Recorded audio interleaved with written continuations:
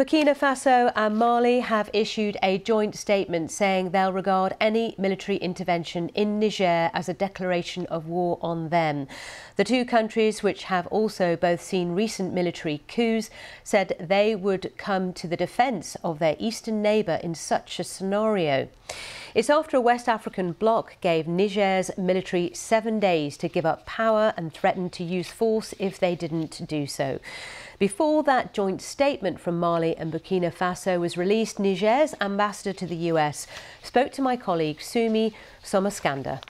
This coup has really no reason whatsoever. There was no political tension. There is no security situation that is worsening, as they claimed. That just fades. The security situation is improving.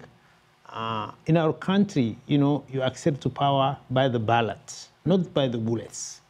And we have elected a legitimate president, Mohamed Bazoum, and we want him to be restored, like all the international community, ECOWAS, the regional body, Africa Union, the United States of America, France, all our partners, the European Union, all are asking them just to give back power to President Bazoum. You mentioned ECOWAS. I do want to ask you, ECOWAS is the Economic Community of West African States, and they have threatened military action. Would you welcome that West African states would stage a military intervention here?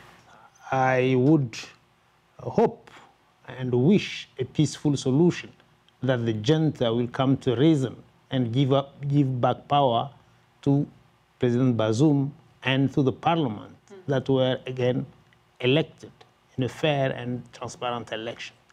But if that is not possible, I will not rule out any solution that will restore democracy in my country. Including a military intervention? Absolutely, I will not rule out any solution, because this junta in Africa comes to power by the force.